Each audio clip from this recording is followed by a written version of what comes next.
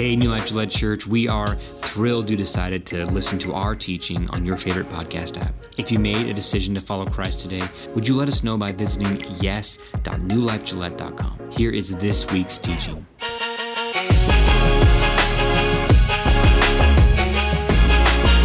All right, we are starting a new series today called Acts. It is all about leadership lessons for the church. So we're not going to go verse by verse through Acts like we do some books. I don't know if you know this, but Acts is a giant book.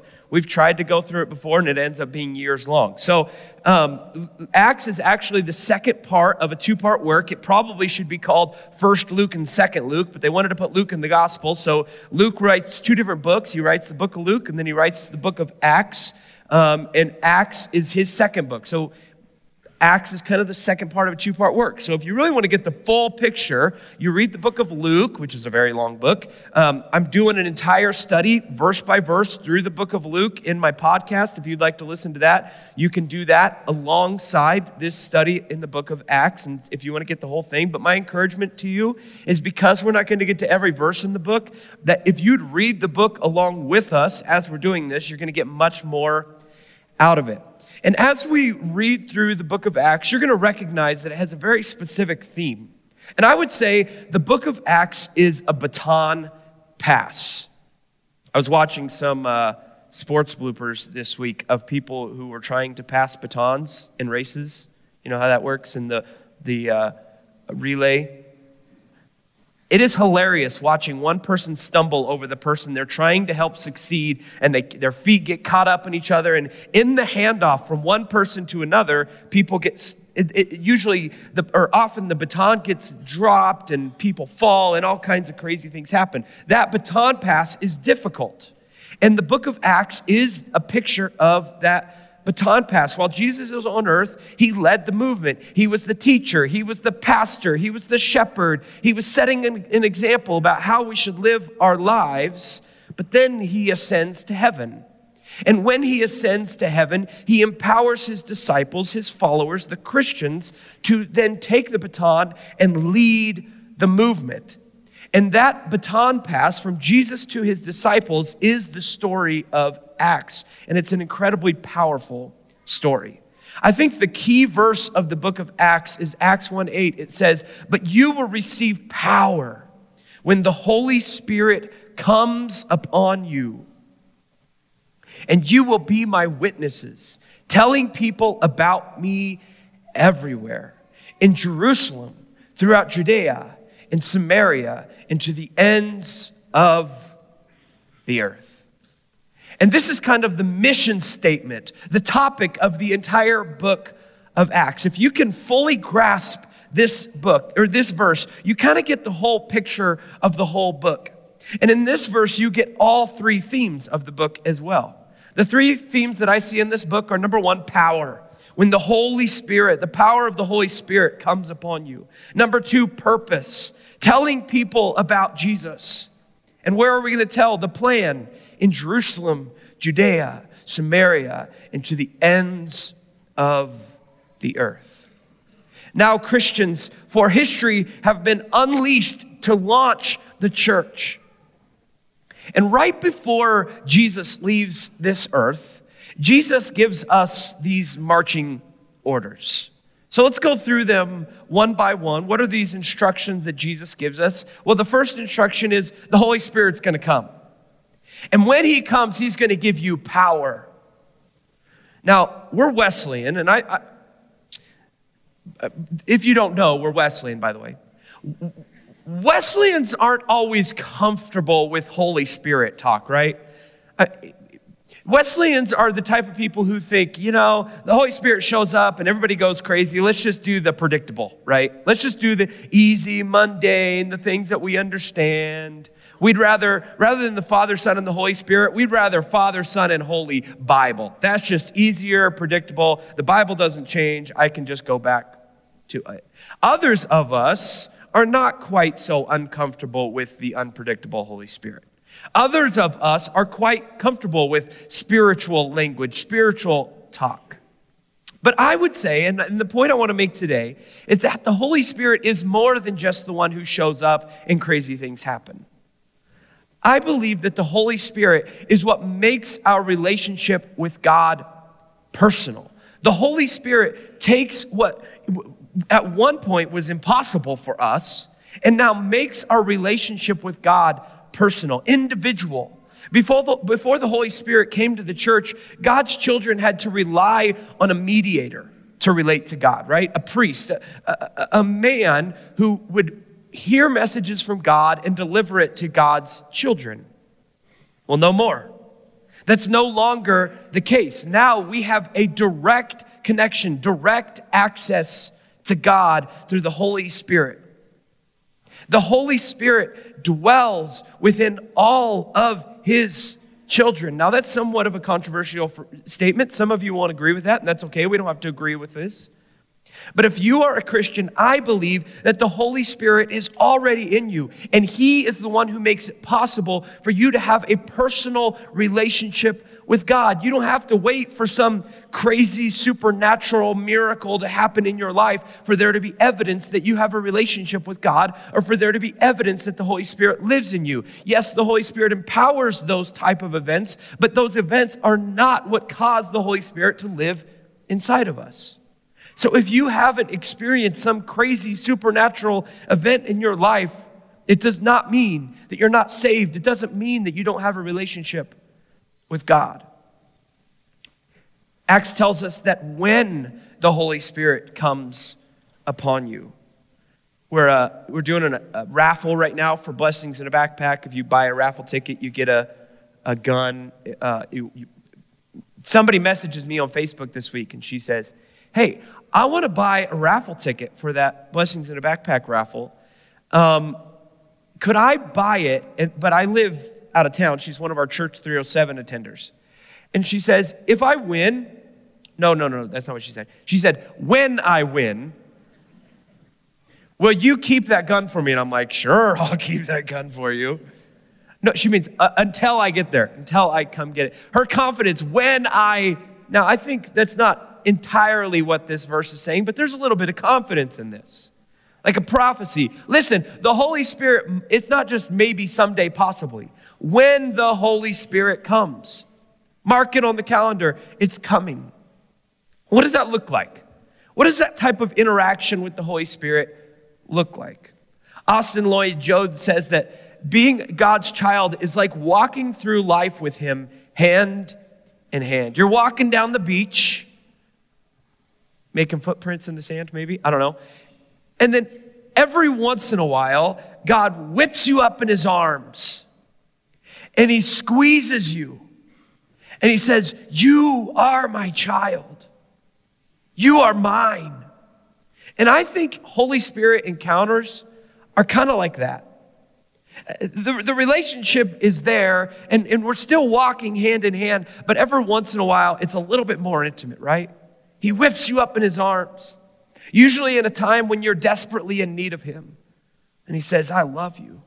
You are mine."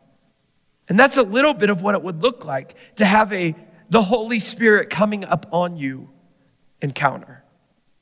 In a sense, that is empowerment.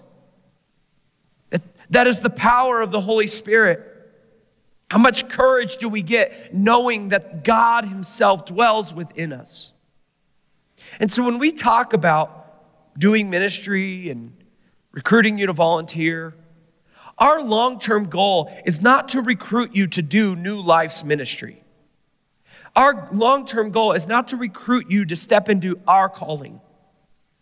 My long-term goal is to empower you for your ministry, to give you some experience and some courage and some connections to God that you didn't have before, so that you can fully become who you were created to be, so that you are empowered for your ministry. Because Acts is a story of a bunch of screwed up people, a bunch of nobodies, sparking history's greatest movement. Like, this world has never seen anything like it. Nothing like it ever before or ever since or ever in the future will ever happen like the movement of Christianity, the spread of Christianity around our world. And we're just getting started. And that was the plan all along, to use people. And use people to do what? What's the purpose? Telling people about Jesus.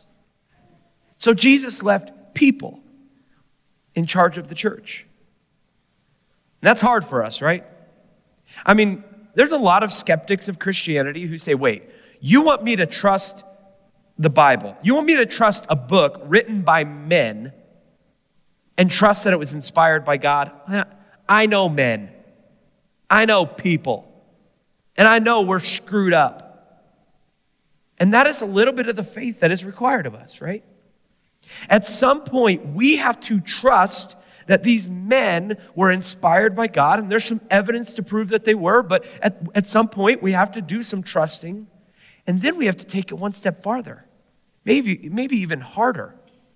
We have to trust modern day pastors and theologians to do some interpreting for us.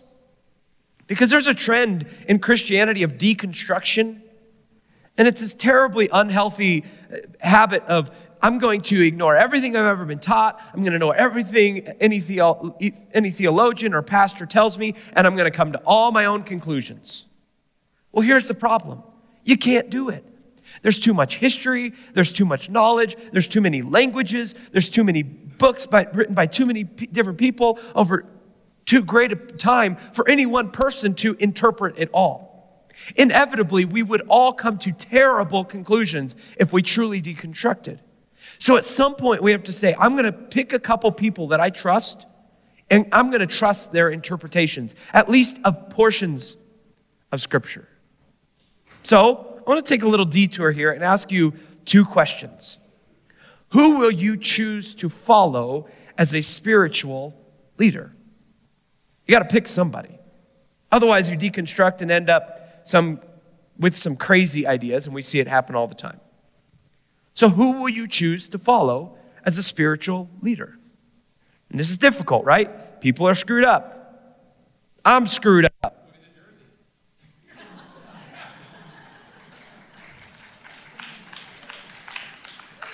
What? Can't help him. I'm on an island up here. No. I'm screwed up. I'm talking about in terms of sinning, not in terms of who I cheer for or who I'm served with. The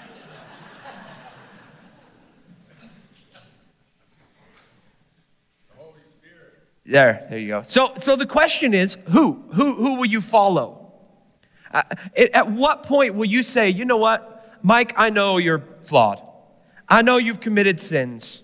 I know you've screwed up, and I know that you're going to screw up again it sounds like I'm going to confess an affair or something. I'm not. Darcy's the only person I've ever slept with before in my life. I'm not about to confess some big sin. But at some point, you have to say, Mike, I know you're screwed up, but I'm going to follow you anyway. Or maybe it's not me. Maybe it's somebody else. You say, you know what? I know Pastor so-and-so or theologian so-and-so is screwed up, but I'm going to choose to follow him anyway because I think his heart is in the right place. And then ask yourself a second question. Who will you choose to lead as a spiritual leader? Who will you follow? And then, who will you lead? Spiritual leadership.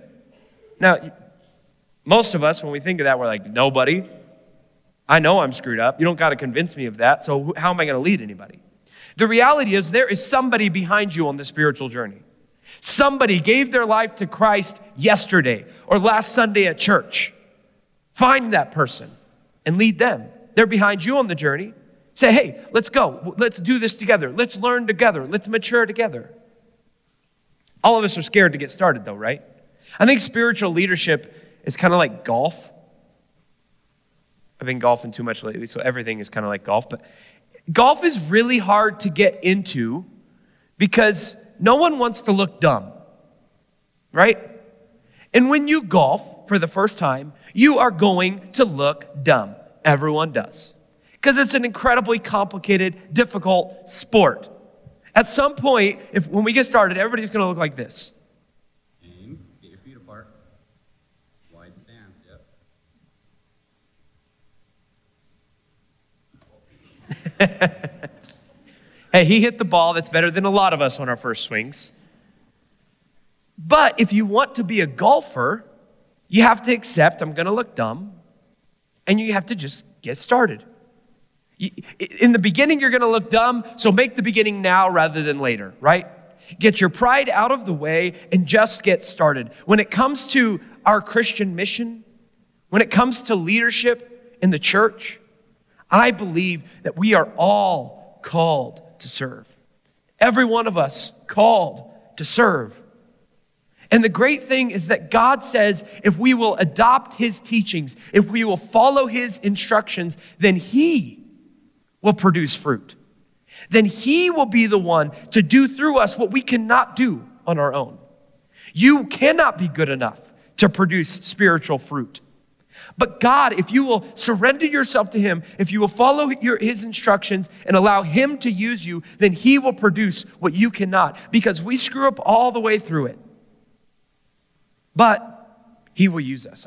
I think we are a little bit like apples. Apples. I can count the seeds in this apple. If I were going to cut it open, I bet you I could count the seeds in this apple, but there is no way I can count the apples in this seed, in just one seed in an apple. Why? Because if you plant a seed and then you give it the right nutrients, you put it in fertile soil, then it will produce incredible results. And the number of apples that will result from this seed being planted and nurtured could be uncountable. Orchards upon orchards from one seed could occur if each seed is nourished and cared for. And this is what has happened to the Christian church, right? Seeds were planted, and those seeds produced more seeds, and those seeds produced more seeds. And the church became what it is today. What does a seed need? Well, an apple seed needs water and sun and poop or some kind of fertilizer. Whatever it is, I don't know. I'm not some expert in how to grow things. I've been trying to grow grass in my backyard all summer. That's not working, so I don't know how to grow that stuff. But you are a seed. So you ask yourself, what do you need? What nutrients do you need to grow, to mature, and then produce other fruit? You may not look impressive right now, but when God looks at you, he sees an orchard. He sees incredible possibilities. So when you wake up and read your Bible, share your faith with somebody, pray every morning, when you do a lot of these small actions that God instructs us to do, it doesn't look like much, right? But those actions and the faithfulness to God, we believe with all of our hearts, can produce incredible results. Orchards. And Paul says, I know when you're doing the little things and when you're going day by day doing the little actions, it may be discouraging, but don't get discouraged. Let's not get tired of doing what is good. It doesn't seem like a big thing when you're patient with your kids. It doesn't seem like a big thing when you honor your wife, or when you choose not to spend money that you could have spent, or when you make good decisions, treat other people kindly. But each of these small decisions are nourishment to your soul. They allow the seed to sprout and produce fruit. You are the seed, and you are being nourished as you follow him.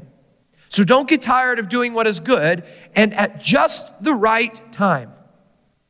Not instantaneously, not overnight, but after a long journey of nourishment, at just the right time, we will reap a harvest of blessing.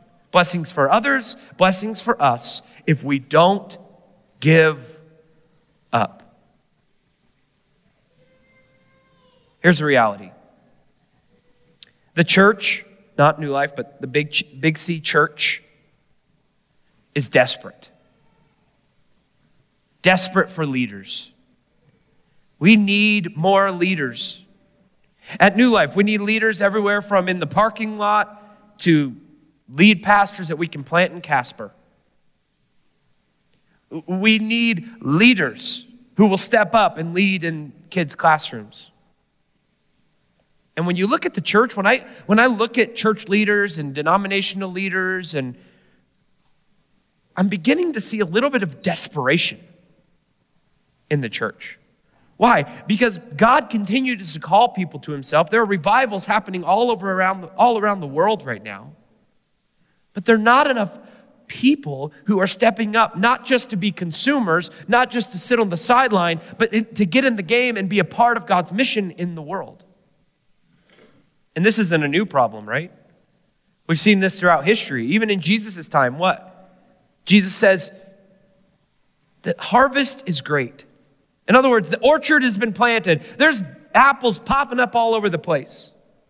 But the workers are few. We need more leaders. At New Life, we've decided we're going to stop calling volunteers and start calling volunteers leaders. Spiritual leaders. We need more leaders. But here's the good news. Here we are. We're right here. Not all of us have jumped in the game yet, but we're right here. God has given us everything that we need to do what he has called us to do. But Mike, I'm brand new to the church. This is my first Sunday. I don't know much about the Bible. So what? Jesus used fishermen, sinners, tax collectors, prostitutes. These are the people God used. I'm assuming he can use us. I'm assuming there's something he can do with me. So what do we do? The workers are few, so what do we do? So pray to the Lord who is in charge of the harvest. It's not our responsibility. It's not all going to fall apart if I don't step in. If I don't do it, some rock is going to do it. God's got a plan. He's going to carry it through to the end. So pray to the Lord who is in charge of the harvest. He'll do it. Ask him to send more workers into his field. So that feeling that you have whenever somebody asks you to do something and you kind of push it off and you think, I probably should, but I'm going to text. I probably should, but that game on my phone is calling my name. Don't push it away. Because in this moment, that's the Holy Spirit. That's the power of the Holy Spirit speaking to you and within you. And yes, you can resist him. And many of the crazy supernatural things that could happen as a result of the indwelling of the Holy Spirit don't happen because of our resistance. Because of us shoving away those feelings as he's speaking to us, as he's giving us desires, and as he's leading us in certain directions, we shove it away and go our own way. The church needs more leaders. And I believe that there are new lifers with untapped leadership potential, spiritual leadership potential. So what should you do? Lead.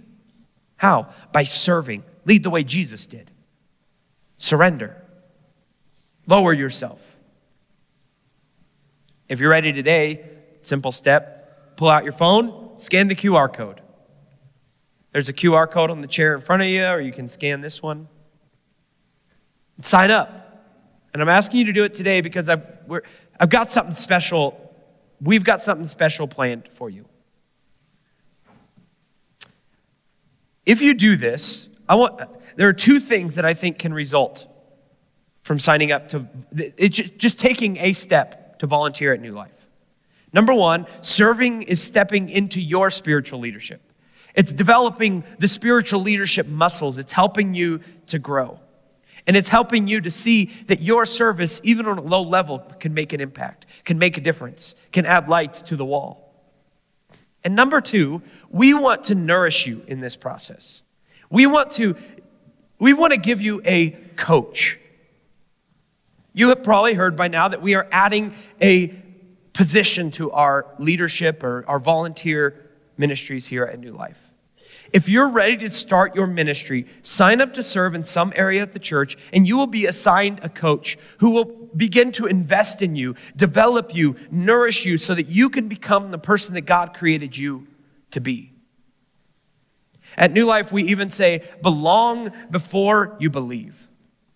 Like even before you fully accept everything that you know to be true or that you've been told to be told or is true in Scripture. Even before you have all the answers, start. Take a step. Begin your leadership. Begin your ministry now. So you don't even have to be a Christian to volunteer at New Life.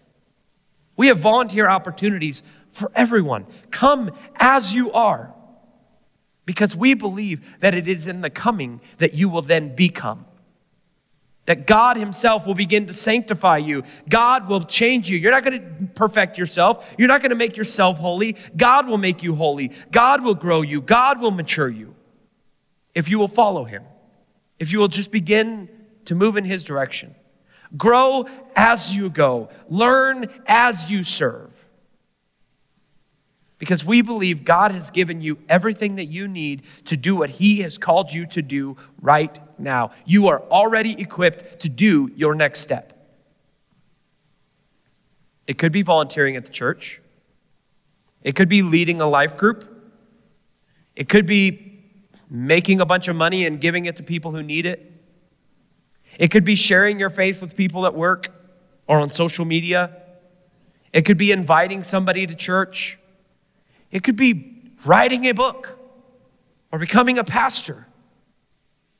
But you are called to take a next step. Take a next step toward your ministry calling.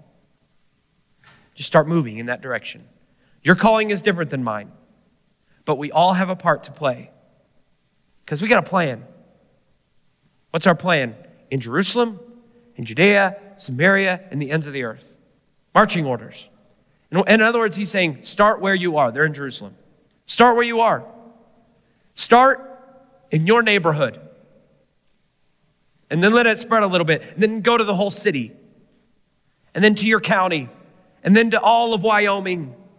Like start where you are. And then the movement will spread because more seeds will be planted. And the orchard will grow. Till eventually, it will reach all the way to Gillette, Wyoming. Judea, Samaria, Gillette. Here we are. And we've got a calling to continue the nourishment of this incredible orchard. And then we continue on in the story. Acts 1:8 gives us the mission. And then we hear, okay, what happens next? After saying this, Jesus was taken up into a cloud while they were watching. Imagine this incredible scene. God's just given them their mission for the rest of their lives. And then he's taken away into a cloud while they were watching. And they could no longer see him. As they strained to see him rising into heaven, two white-robed men suddenly stood among them. Men of Galilee, they said, why are you standing here staring into heaven? They're saying, what are you doing? You heard the mission. Now go back to Jerusalem. He said Jerusalem, Judea, Samaria, and the earth. Get started. Go. You don't have time to stand around. Jesus is coming back soon. Jesus had been taken from you into heaven, but someday he will return from heaven in the same way you saw him go. You don't have much time. Your time on this earth is short, so get to work. Stop wasting your time. So they went back to Jerusalem. First thing they did was pick a new disciple to replace Judas, the betrayer. And then it was time to celebrate the Jewish holiday of Pentecost. They go back, they prepare all the Pentecost meals and everything, and they're all sitting together in this room celebrating Pentecost. And suddenly, there was a sound from heaven like the roaring of a mighty windstorm. And it filled the house where they were sitting. Then what looked like flames or tongues of fire appeared and settled on each of them. And everyone present was filled with the Holy Spirit and began speaking in other languages as the Holy Spirit gave them the ability. I don't have the words. Jesus is the word. I don't know what to say. The Holy Spirit will give you the words. Jesus promised that they would have power when the Holy Spirit came upon them, and he came. And what was the result? They could speak languages that they never learned, that they'd never been taught. If you're afraid to speak because you don't know what you will say, I believe with all my heart, and I've experienced it personally, that God will give you the words that you did not develop on your own. He will lead you. Then Peter continued preaching for a long time, strongly urging all of his listeners, save yourself from this crooked generation. Those who believed what Peter said were baptized and added to the church that day, about 3,000 in all. So they created the church, and it was beautiful. An incredibly tight-knit community to support each other, to love each other. They gave generously to each other. They worshiped together. They shared communion together. They babysat each other's kids. Nobody was poor amongst them because they all shared whatever they had. It was a beautiful community, and this community began to spread. And each day, every day, the Lord added to their fellowship those who were being saved. Every day. And who did they add? Us. We are those who were added. And now we have a job to do. Can I tell you something? I am not happy with anything less than each day. Every day. If that's not our long-term goal, if this idea of reaching somebody for Christ every single day is not the long-term goal, I am out. But I am here because I believe with all of my heart that we have the potential to be an each day church. This year we are celebrating because there are 127 light bulbs up on that wall. Yeah. For those of you who don't know, we add a light up there every single time somebody for the very first time gives their life to Christ. And this year, 127 light bulbs have been added to the wall. 137. It's going up faster than 137 light bulbs. Actually, there's only a couple more holes up there, and we're going to have to drape a cord over the edge or something. I don't know. That's the most we've ever had since I've been here up on the wall by this time of the year. And we are celebrating that. But a little bit of that celebration is giving me this urge, it's not enough, right? We're just getting started. We gotta go. We gotta be an everyday church. What does everyday mean? 365 a year is what that means. So we're behind. We may be ahead of where we've been in the past, but we're behind where we can be and where we will be. What if we became a 365 church? An everyday church where somebody was being added to the kingdom of God, where somebody was setting their eternal destination to heaven every single day through the ministry of our people, of us, of each of us being equipped and saying, I'm not okay with the status quo. I'm not okay with where I am. I'm ready to be used. I'm ready to be nurtured. I'm ready to take a next step and become who God created me to be. We've been saying we're pregnant. I've never seen so many pregnant people in my life. The Holy Spirit is growing within us. A revival is growing within us. And what we have to be willing to do is say, okay, I want to be in. I want to be used. I'll take the next step, whatever it looks like. Even if you don't know what it looks like, just take a step and start following. Do something crazy. Do something risky. Be used by God. God, I thank you that your Holy Spirit is bigger than any words that I can say, and you are speaking to people things that I cannot speak to them. I thank you that right now, your Holy Spirit is communicating on an individual level with every single one of us. I pray that you would give us ears to hear. God, I pray that you would give us courage to follow faithfully. Pray that you would convict where conviction needs to happen. Draw people to yourself. Make us more like you. Give us your heart. Break our heart for what breaks yours. Make us so passionate about the things that you are passionate about that we're ready to set aside what we want. That we're ready to set aside our comfort and our desires. To fully give ourselves to you. And become your hands and feet. Become your body who is used by you. Mold us. Make us.